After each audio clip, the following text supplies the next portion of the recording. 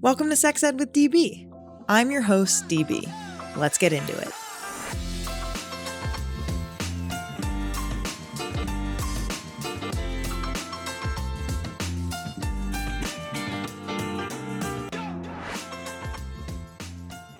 Welcome back to the podcast. If you love and support the work that we do, consider joining my crew on Patreon to win amazing prizes like our adorable merch, exclusive behind-the-scenes content, and incredible sex toys.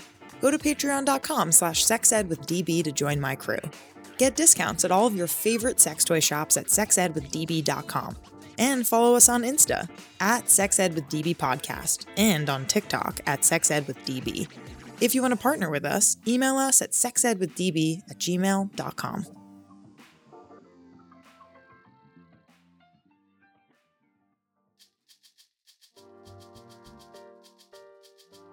Close your eyes and think of your ideal sex toy. No matter what you like, you'll find it at Fun Factory. A few things Fun Factory's toys all have in common. They're 100% body safe so your mind is free to focus on fun. They include sex educator design games to get you going. And they're made in Germany, meaning they're long lasting. You get more O's from your toy when it stays in your nightstand and out of the landfill.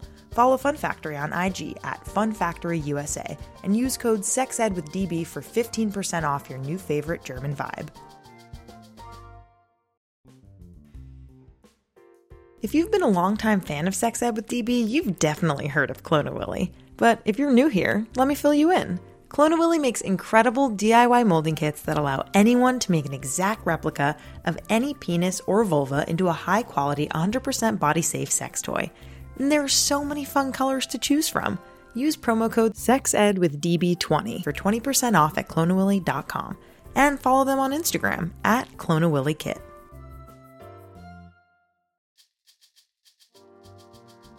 We talk a lot about sex ed, but when we're shopping for products to support our sexual wellness, exploration, and expression, we head to the experts at Lion's Den. Lion's Den is an adult retailer with 46 locations nationwide and hundreds of your favorite brands. They have everything you need to explore and express your sexual side. Right now, you can use code SEXEDWITHDB for 15% off your purchase in-store and online. Follow them on social media at Lion's Den Adult on IG and TikTok for exclusive offers, deals, and giveaways. Good morning, Vic. How's it going? It's going well. It's sunny outside, so, life is great. That's correct. I mean, it kind of sucks, but it's sunny, so... Yeah, it you take what sucks you get. Based on the world around us. But the sunshine is very soul-fulfilling, I think. Yeah, would agree. It is the thing that the universe has to offer as it burns down around us. Oh, God, terrible. Okay, and today we're talking about masturbation. No. Where are you, by the way? Where are you located? I'm actually in Kingston, Ontario, in Canada. I moved here like 4 months ago. I have never felt more American than moving to Canada. It is a strange experience. Wow. Okay, tell me more. What's going on there? Okay, I know this is the smallest thing, but their Chex Mix here is called Bits and Bites. It's not real Chex Mix. And that's like the case with all of these products. And I did not realize how attached I am to certain things. Of course. Again, continuing on the snack theme, every package here has both French and English. So I can't even pretend I'm getting the same thing as in America. And there's no Trader Joe's. Oh, God, yeah. I'm a big TJ's gal, so that's tough. Yeah, the speculoos spread or the cookie butter stuff. Like, when we go to the States, we buy 4 jars. Genius. Okay, well, let's back it right up here. Tell us about tangent. Oh, you're doing great. I think Canada is a great place to start for some reason. I don't know why. Maybe it just makes me feel like less threatened than our current society in America, but who knows? Tell us who you are. Tell us about your work. I want to know it all. Okay, I am Vic. Vic Lou rhymes with Click Blue. And Love it. I feel like the best way I can describe what I do is I am an information designer. And what I mean by that is I believe very deeply that there's a lot of information out there that people could really use and benefit from, but don't have access to for various reasons. One, a lot of it's hidden in books. And I think books are great, but also elitist, right? Like not everyone has the time to read through all of these useless books to get to that super useful book. And also literacy rates, we need to be realistic about them. A lot of people don't find reading natural or intuitive. So a lot of what I do is about trying to figure out ways to take complex information that people could really use and figure out ways to give people access to it, whether that's through graphic design or just digesting complex things and breaking it down. Yeah. Super useful. Yeah. In public health school, I have a master's of public health, and I graduated smack dab right in the beginning of that pandemic. So we were online graduating, but we did talk a lot about like literacy rates in America as well as in other countries, and how valuable it is to have pamphlets with really, really amazing, images and, graphics and symbols that make it really, really easy for people to understand whatever kind of information they need to like make the best decisions for themselves. Tell me like how you got into that and like how it relates to your work, Bang, which we'll get into, but give a little intro to that. People are usually surprised to hear how it comes about. I actually majored in international relations in undergrad, and I've been doing graphic design since I was in a high school newspaper, and I was the only one who figured out the design programs. But I've been in denial. I was in denial for the longest time. I could not figure out why I kept on doing graphic design. And then my thesis in international relations was on the fragmentation of the Syrian armed opposition during the Syrian war. Oh my. I know. We are going far from masturbation. We're going to find the thread. There is a thread. Don't worry. Okay. So what you're traditionally supposed to deliver is a 120-page written text on it. But the thing is, war is not linear. It is fragmented. There are, they call it tens of thousands of armed oppositions. It's grassroots. Everyone has their different opinions. And I think like my biggest achievement was distilling all of the complex information I had gathered into one graphic.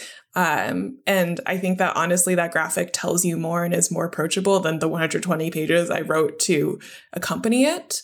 And I feel like that was a really big moment for me where I realized that we're really tied to writing in ways that I feel don't really take into account how human beings actually use information and think about it and process things, because it's not natural, right? Like it's a learned ability to absorb information from reading. Not to shit too much on books, because I do love books, but of course they don't need defending. They know that they're good.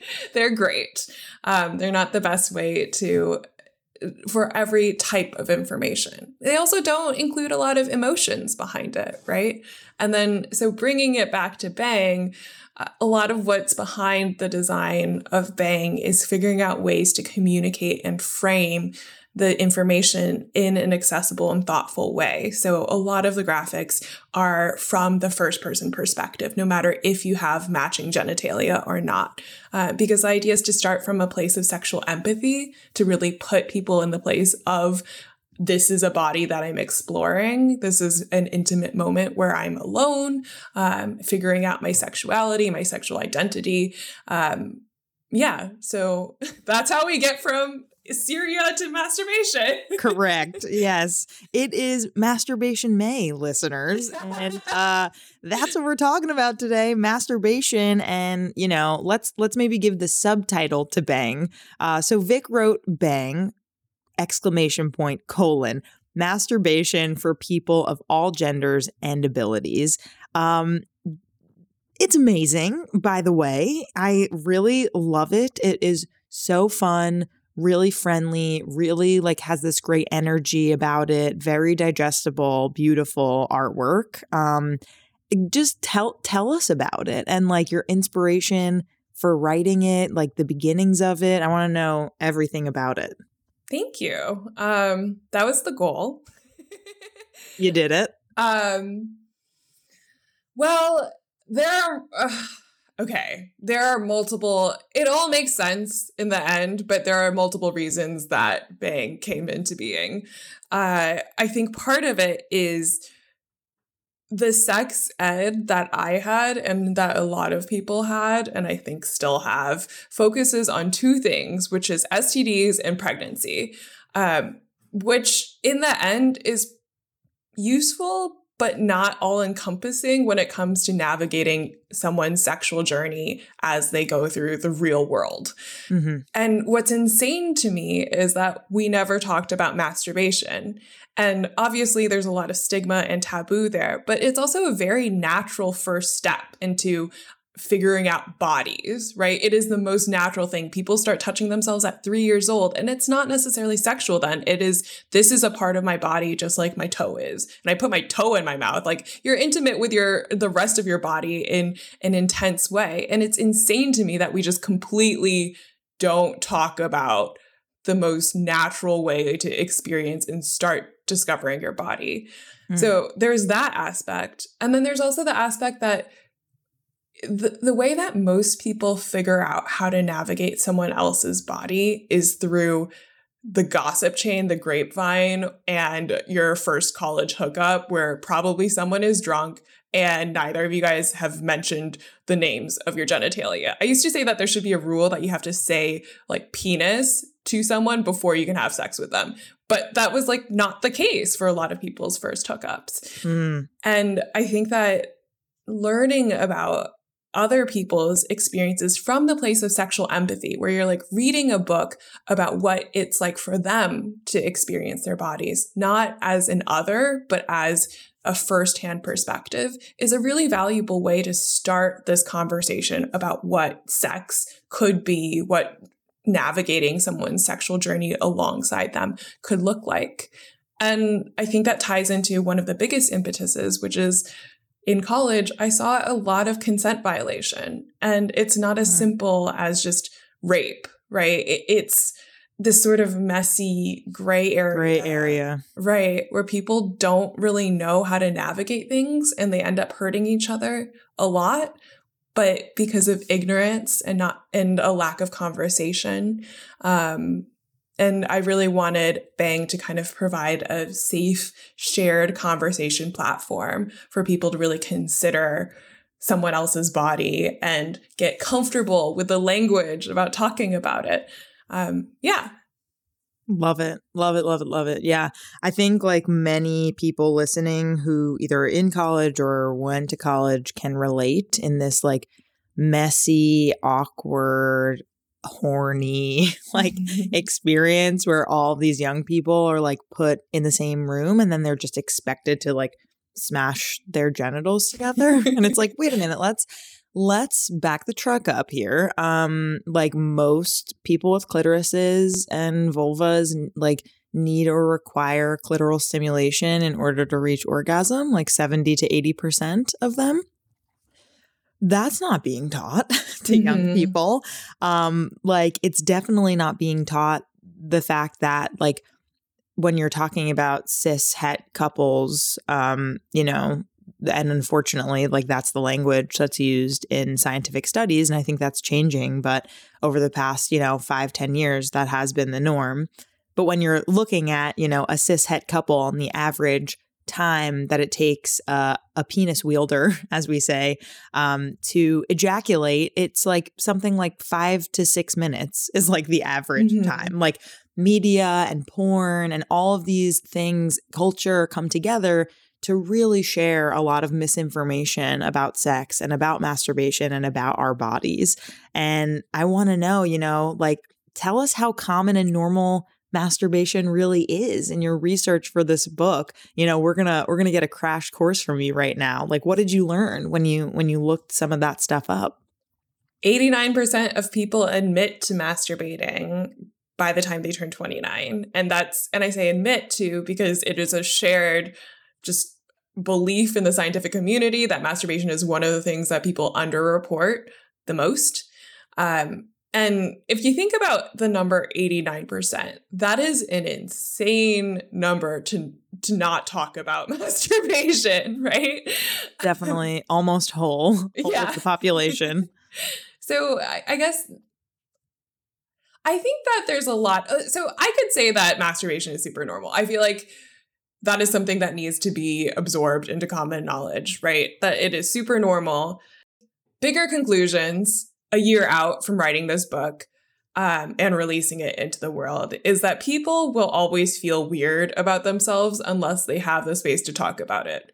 Like it is just fundamentally something that I've noticed. There's shame about masturbation, no matter if you're a sex positive person that uses a vibrator, or if you've never masturbated before. And I think a lot of that has to do with the way that there's such a lack of public conversation about what is normal. And what is presented is something that nobody really fits perfectly. But you see it show up continually. And I think that is something really important to understand, is that there's no magical moment where you start to believe that masturbation is normal and you will forever have this wonderful, happy relationship with your body. It is continual work because you have to continually like body fight. image, Right. right? Like when you have all these messages that are coming at you that are harmful, and when the media and everything that you're consuming is taking a while to catch up, it doesn't automatically make you feel like you're totally fine and all gravy. Right. And it's like you have these brain worms that have been put in your brain and you can manage them and you can navigate spooky. them. I know, a little spooky. But the media keeps on feeding them and you're like, God damn it, I thought we got rid of these. No more brain worms. No more brain worms. But like, for example, I hear a lot of people now, even though vibrators are super destigmatized at this point, a lot of people still find like different insecurities, right? So like I've heard a lot of people be worried that they can't get off unless they have a vibrator. And that's fine. It is okay. You don't need to be worried about that. And the thing is, we still aren't talking about masturbation in a textured and vulnerable way, especially not emotionally. At this point, we have I wrote a very hot take on the Cute vibrator. I don't know if you saw this article, but I didn't. Okay. Keep going. It is a hot take. On the what vibrator? On the Cute vibrator. I've called it the Cute vibrator. It is. Is it the rose one? It's all of them. It is this aesthetic of like a very, I say it is as asexual as the stamen of a Georgia O'Keeffe flower. It is sexual, but it's not sexual. And it's beautiful. It's pretty. It has great graphic design. It's sleek. It can sit on your nightstand. And it's great. It has opened the doors to talking about masturbation and buying a vibrator in Urban Outfitters, but also it's limited because it has made masturbation conditional on the fact that it's chic, that it's luxurious, I see, that it's beautiful, that it's inherently like feminine. There's like this whole feminine mystique quality to the design. And that's why, sorry to interrupt you, go but for it. why I personally, and this is like a personal preference, but like love the magic wand because it is, first of all, if you've never experimented with a magic wand, highly recommend it. It is like one of the number one toys sold in the world for a reason, basically. And it's big and bulky and this like big fucking thing that has this cord that you wrap around and you plug it in and it has 2 speeds and you're just like, all right, I'm like ready to jam right now. Like I'm not trying to like do a photo shoot, although I do hilariously have a photo of myself with a magic wand pretending that it is a microphone.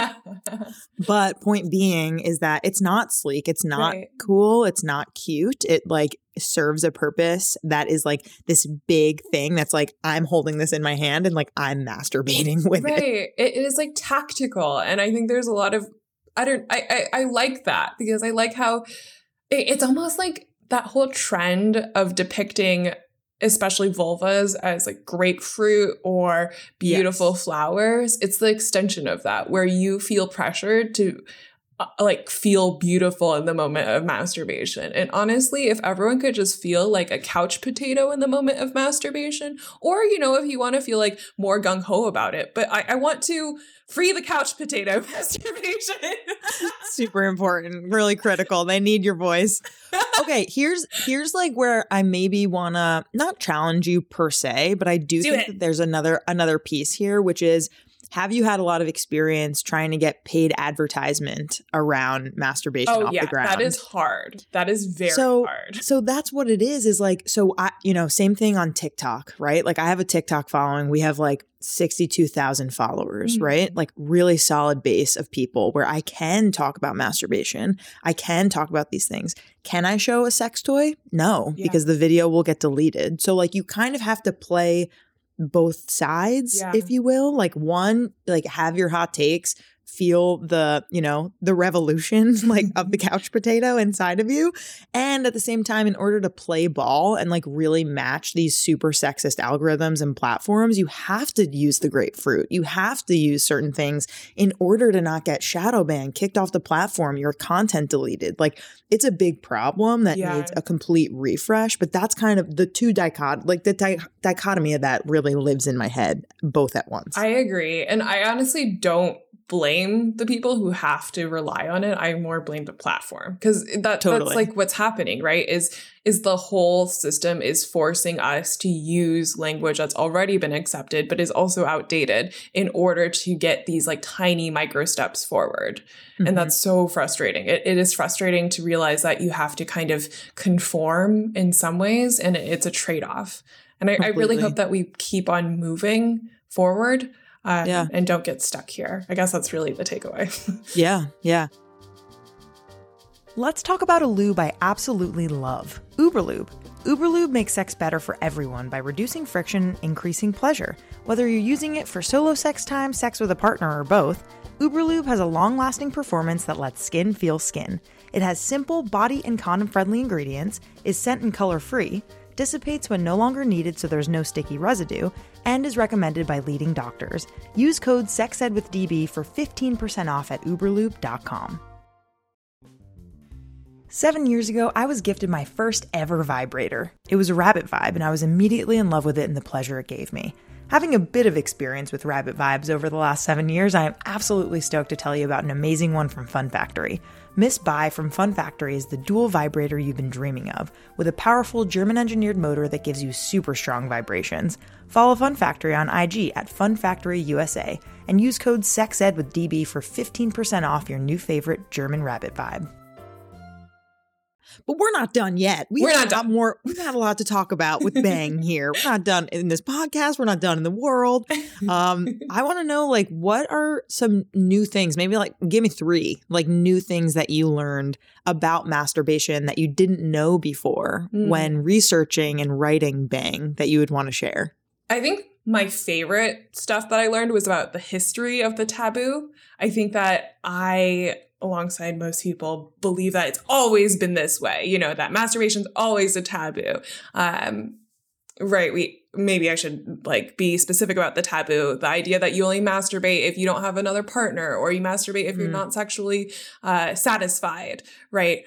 Like as a last resort. Right. Exactly. And that sort of taboo is very specific to our time. And it's not something that's shared across cultures. I loved learning about, for example, ancient Greece, ancient Greeks. They thought that masturbation was essential. It was kind of your way of it clearing out the excess energy that was in your body. It was as natural as peeing. And I loved that idea, right? That it was fundamentally normal and accepted. And then another part is there's an ancient Egypt Heliopolis myth where Atum, the first god, created the world by sucking his own dick and then spitting the semen on the ground, and then the rest of the world came from that. And it makes a lot of sense, how do you create the world from one person? But having a creation myth that's fundamentally based on masturbation is something that's completely foreign to I've not heard of that one. That's It's great. I love it. It's just so, because it makes so much sense. And it also is so revolutionary it's revolutionary for us to look back on, right? That sort of framing of things. And it's interesting to realize how much of this taboo makes no sense at this point in time. A lot of it originates from the desire of different religious groups wanting people to have children, right? There is this idea that every single sperm had a homunculi, like it had a little tiny human in each sperm. So when you ejaculated on your sheets, you were creating mass murder. You were committing mass murder. Right? Oh my God. Which neglects the fact that what happens when a woman masturbates, it's not like they're killing all these sperm, but right. We're in the clear, I guess. Yeah. So a lot of that made me, it's just really reaffirming, you know, it makes you realize that masturbation is part of humanity. And our taboo against it is so specific to the neuroses of our time. And it makes you realize that like what you're doing is an ancient act, right? Like when you masturbate, you're doing something that humans have done. Like you could be in an oil painting in the Louvre. Yeah. That's yeah. That's interesting. We recently had on an author named Rachel Feltman, who wrote the book Been There, Done That, Arousing History of Sex. And if you haven't read it, listener or Vic, I highly recommend you read it. It recently came out, and it has a lot of really interesting facts exactly of like what you're talking about. And one of the myths apparently that existed that like there's no proof of this, but speaking of ancient Egypt, that like Cleopatra used bees, like a vase of bees like as a vibrator to masturbate with. There is no proof of this, and it is a myth, but it is a very fun myth, and it is a fun myth. Think it's hilarious that occurred to someone to be like, oh yeah, no, she just like put a shit ton of bees in a vase and shook it and then just like, you know, masturbated with them. It's like, oh, okay. Right. Okay. My favorite part of that myth is imagining the person who has to go catch all those bees. Because that's what Rachel talks about in the book. She's like, how the fuck did this happen? Like what are the logistics? Are there new bees every time she like is horny? Or like there must be. You can't just like throw some flowers in the vase. They're gonna die. Right? Yeah. Absolutely. So there's like some poor sod who had to like go catch bees every day for her. Correct. They're like, fuck. Actually, I just saw Jackass Forever. Okay. I have not seen the most recent. Yeah. I don't know. We rented it even. Okay. It was like $5 on Amazon Prime. So my partner and I were like, let's fucking do this. We've seen all these Jackass movies. And spoiler alert, if you want to see the movie and not have Jackass be spoiled, Steve-O puts a fuck ton of bees on his dick. Oh my and God. It is terrible to watch. So in case you watch that movie, just be prepared that there are a lot of bees on Steve-O's dick at some point in the movie. I don't think he did it right. I think that he was incorrect. To aim for Cleopatra and he forgot the vase. He really forgot the vase. It definitely didn't feel good when stingers were going into his wiener for sure. Tell me, speaking of myths, you know, like Cleopatra, what are some masturbation myths that you like want to dispel for people that you feel like, you know, are important to talk about? Okay, so there's all the normal stuff, right? That you can't masturbate on your period, that's unhygienic, and that's bullshit. We can say that is bullshit. It does not affect your sperm count. It doesn't affect your fertility rates. It doesn't affect your ability to have sex later on. And there's all that stuff. And I encourage all the classics. And I encourage people to like go and look that stuff up. But honestly, the thing that I just want to hammer home to everyone is you are normal if you don't masturbate. You are normal if you do masturbate. You're normal if you masturbate a lot. You're normal if you don't masturbate often. I think that there's such a pressure to figure out what's normal, right? And everyone's different and you're fine how you are. Yes. Yeah. And I think this is a perfect moment to talk about asexuality and the spectrum of asexuality, because I think, and myself included, we had a person who is asexual on the podcast a couple of seasons ago. Or was that last season? What is time? I have no idea. And his name is Daniel Walker, and he has a YouTube channel called Slice of Ace. And he really informed me that like asexuality is a spectrum. And like for him and his partner at the time, you know, or I don't know if they're still together, but like he would kind of say like, yeah, like maybe I am into sex, like if my partner wants it, but like independent of my partner, I don't really want it. And like, I'm still asexual. And that really was like a mind blowing moment for me of like, oh, if you're out there, listener, and you feel like, I'm like not really into this, like nothing about this, or only a few things about this, or one thing about this is interesting to me. And like, that if you identify and are asexual, like, and you do like masturbation once in a while, but not really, or, however you are, and if you identify as asexual, like, that's great. And like, you shouldn't feel pressure to conform to other people. Something off the back of that, though, that I'm curious to get your take on. Question first. Are you around a lot of youths, like a lot of middle school students? No, okay. Not really. Okay. I teach sex ed in the classroom like occasionally, and, have been around different groups of middle schoolers and high schoolers at different points in time. And a lot of young people follow me on TikTok. You could just tell that they're like 13, 14, 15 years old, even though in my profile it does say 18 plus. Protection. Got to protect myself. And pretty much on their profile, like, a lot of them will be like asexual, ace. And it's interesting to me because I think that young people are having a ball with identity labels right now and like are very excited about it. And it's part of their experimentation. And some of those identity labels will stick and some of them won't. And I wonder your opinion on like how to engage in that conversation with young people around asexuality, of teaching them, yeah, you might be asexual. And you might just not have gone through puberty yet and just might not be interested. And I think it's a really tricky balance when it comes to engaging in that conversation with young people. Do you have any thoughts? Yeah, I hear that. I think that this is honestly a tricky conversation with adults too, right? Yeah. Because it's this idea of respecting the validity of who they are in that moment, right? And the process, if it's a process. And also kind of expressing that you can change. I think the key is finding the balance between respecting what they're saying about how they are versus respecting who they are.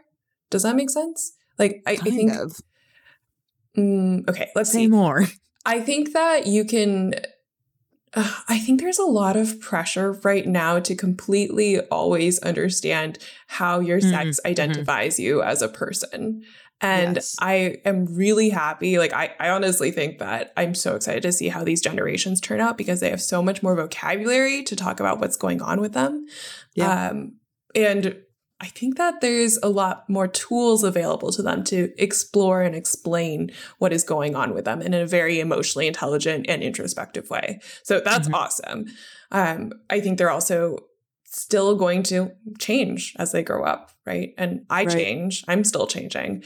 And I think that figuring out a way to be like, I hear what you're saying. I think that it's awesome that you are sure of yourself in this way.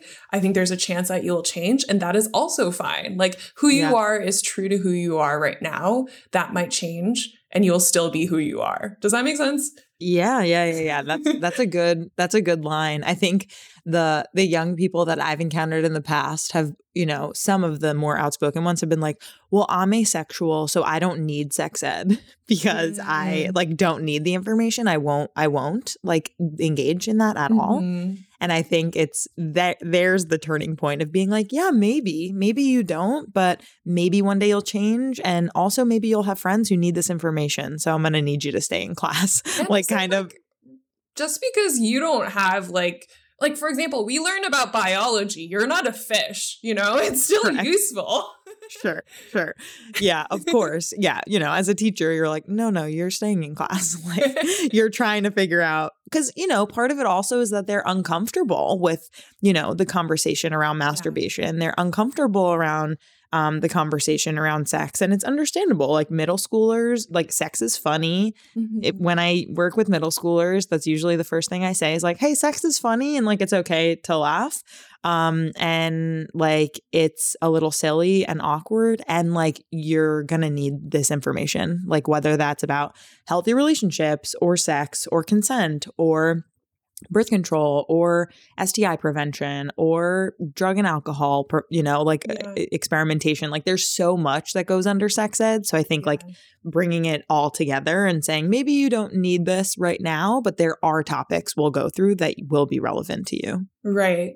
Can I ask, like, what is the range of, I'm curious to hear like the most difficult, quote unquote, students you have and perhaps the like most rewarding students. They might be the same. Oh, no, I don't think they're the same. I think the most rewarding, for example, like I'm teaching 11th and 12th graders and I have my last lesson with them tomorrow. It was so short. I only had like 2 classes with each of them so far. And this is our third and final one together. So it's like barely any time. So it's hard to build rapport and build trust in that amount of time, especially when it's the end of the year, yada, yada. Like there's so much to it. But like I went over, this idea with my students of like, hey, if you are trying to get tested for STIs and you don't want your parents to know, then this is the information you have to know. Like if you need to go to a clinic and you need to use your health insurance, call your health insurance and see if they're going to mail you a bill at home or if they can just send it to you personally by email. Pay out of pocket if you don't want to use your insurance. Like there are sliding scales here where you can get info in the clinics, that information. I think that students respect when teachers say like, hey, it's like none of your parents' business. Like your reproductive health, if you don't feel comfortable in front of your parents, you have a right to get birth control, get condoms, get STI tested without the need for your parents to know. And one of the students came up to me, and I have an anonymous question box in every lesson so that students can and sometimes do write questions and I can answer them like in the following class or in a Google Doc so they can just visit it. But instead of writing a question, a student came up to me after class and was like, hey, can I just ask you a question now? Like I got tested for STIs the other day. Like I don't really want my parents to know. Will they know if X, Y, and Z? And I was so touched that like after 2 lessons with this person, that they were comfortable enough to come up to me and have a private conversation with me. And I was able to give them a little bit more information about that. Like that is the most rewarding piece of like a recognition that they're listening and they trust me enough to ask me further questions. It's like the dream that like a sex educator has.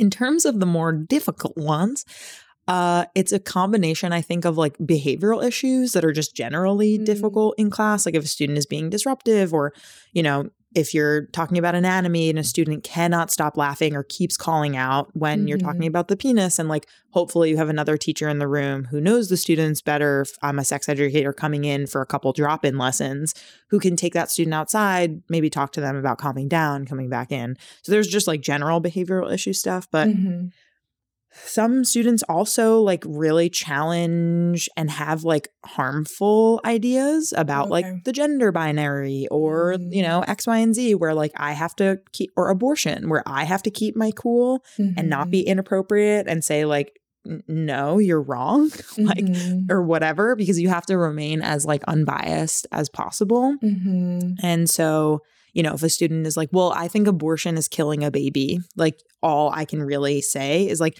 everyone has the right to their opinion. And although you can have that right to your own opinion, that opinion should not impact other people's decisions about their bodies. And the reality of the situation is a fetus is not a baby. And that's a fact. And just, whatever you can, however you can be factual, it's hard to always keep your cool, but I would say those are the more like challenging moments that I always am like figuring out how to go about that. Yeah, being a teacher in those very emotionally charged situations is really hard. You have to like figure out ways to kind of like depersonalize yourself and figure out how to like shape yourself around their needs, right? Exactly. Yeah. Yeah. Wow, Vic, this has been so wonderful. We have a couple more questions. Sorry, I keep like, no, I just want to hear more. I haven't really talked about my sex ed work on the podcast, so this is a very fun moment for me to do that. So thanks for asking. But I want to know, like, if you want the listeners to walk away with like one main takeaway when it comes to masturbation, what would that be? I say this in the conclusion of the book, but I heard this quote a while back and I can't figure out where it is. I've tried to figure out where it's from. But at the end of the day, I can't tell if sex is the most important thing in the world or the least important thing in the world. And I feel like that's been true ever since I heard that quote. And that's probably related to what I want people to walk away with. Like, it is and isn't important at all. Like, but it is. It's also a lot of who you are as a person, but it's also totally not. It's your genitals are like your big toe. They're important to you. They're a part of you, but also they're just another part of your body. I haven't really even, thought about it in that way before. That's pretty deep and like an important thing to recognize, because there is so much pressure right now around the world with, like, you know, in America with Roe v. Wade being overturned this summer. Like, I think we are taught to like that, like we have to fight as if it is. But the reality is that other countries and like other people who live in those countries have the privilege of like not of it only being like one part of our whole. But I think when our reproductive rights are challenged, and have been for a long time for BIPOC and low income folks around the country, it becomes more of a focus. Would you agree? I totally agree. I think that, so this is a bit of a like metaphor, but I guess a lot of it has to do with how the system forces you to defend something that should just be yours, right? And oh, God, that was beautiful. It's kind of like how being a BIPOC person is shaped a lot by what you have to resist in order to carve space for yourself. But in the ideal world, it should just be another part of who you are, right? And similarly, with your body, it should just be yours. But we're being forced to fight for it. And it's not just your body you're fighting for, it's the impact and the resonating impact of how it transfers into your community, into your entire life. And that's, I guess like it sucks how much it matters. Does that make sense what I'm saying?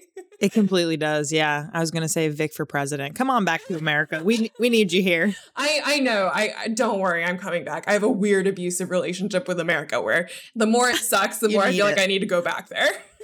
Yeah, really fucked up. Really fucked up. That's what saying the Star Spangled Banner, Pledge of Allegiance every day will do to you. You know, you're just like indoctrinated. Yep.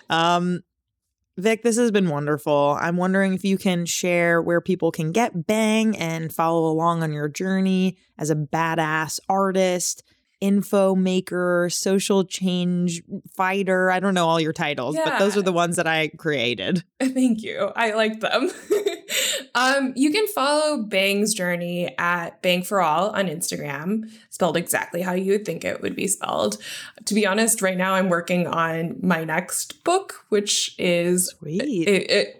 Okay, so again, we're going from Syria to masturbation to mass incarceration. Okay, so I see the thread. Autonomy. Yeah, it has freedom. A lot of autonomy. So it's going to be co-written with James Kilgore, and it's going to be a visualized primer on mass incarceration in America. And I've been informed that mass incarceration and masturbation rhyme quite well, and that is going to be the connection. I have not thought about that. That's great. Great tie. So I guess the next one is going to have to be like berry maceration or something. Anyways. Interesting. Wow. Okay. And when is that book coming out? The manuscript is due October, so I would just keep an eye out. Yeah, I'm very interested to see where the overlap of my audience is going to be. Okay, incredible. Well, Vic, thank you again for being on. You are so amazing to learn from, and it has been such a fantastic, wonderful conversation. So thanks again for joining us. Thanks for having me. You're a joy. Thank you.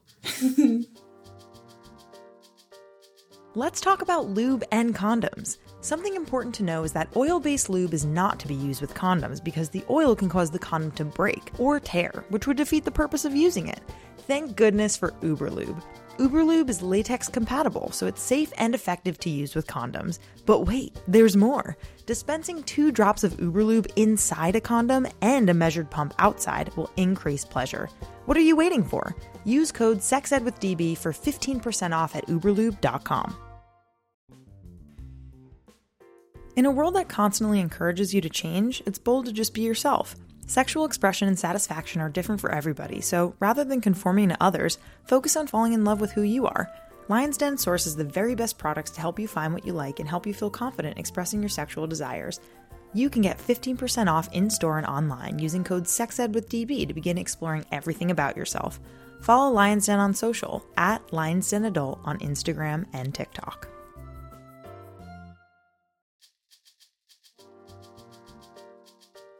Do you ever look at yourself in the mirror and think, damn, my part is fine art? Well, Clone-A-Willy definitely thinks so.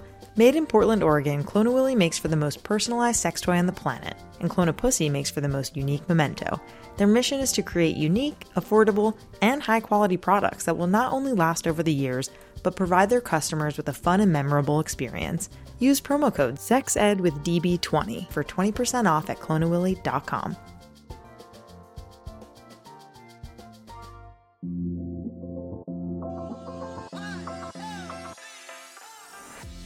Our creator, host, EP, and sound engineer is me, Danielle Bezalel, aka DB. Our co-producer and communications lead is Catherine Cohen. Our music theme is by Hook Sounds, and our ad music is by my stepdad, Bill Gant. Thank you so much to our featured guests, partners, and our listeners. Want to advertise with us? Email us at sexedwithdb@gmail.com. For more sex ed content, follow us on IG at SexEdWithDB Podcast and on TikTok at SexEdWithDB. See you next time.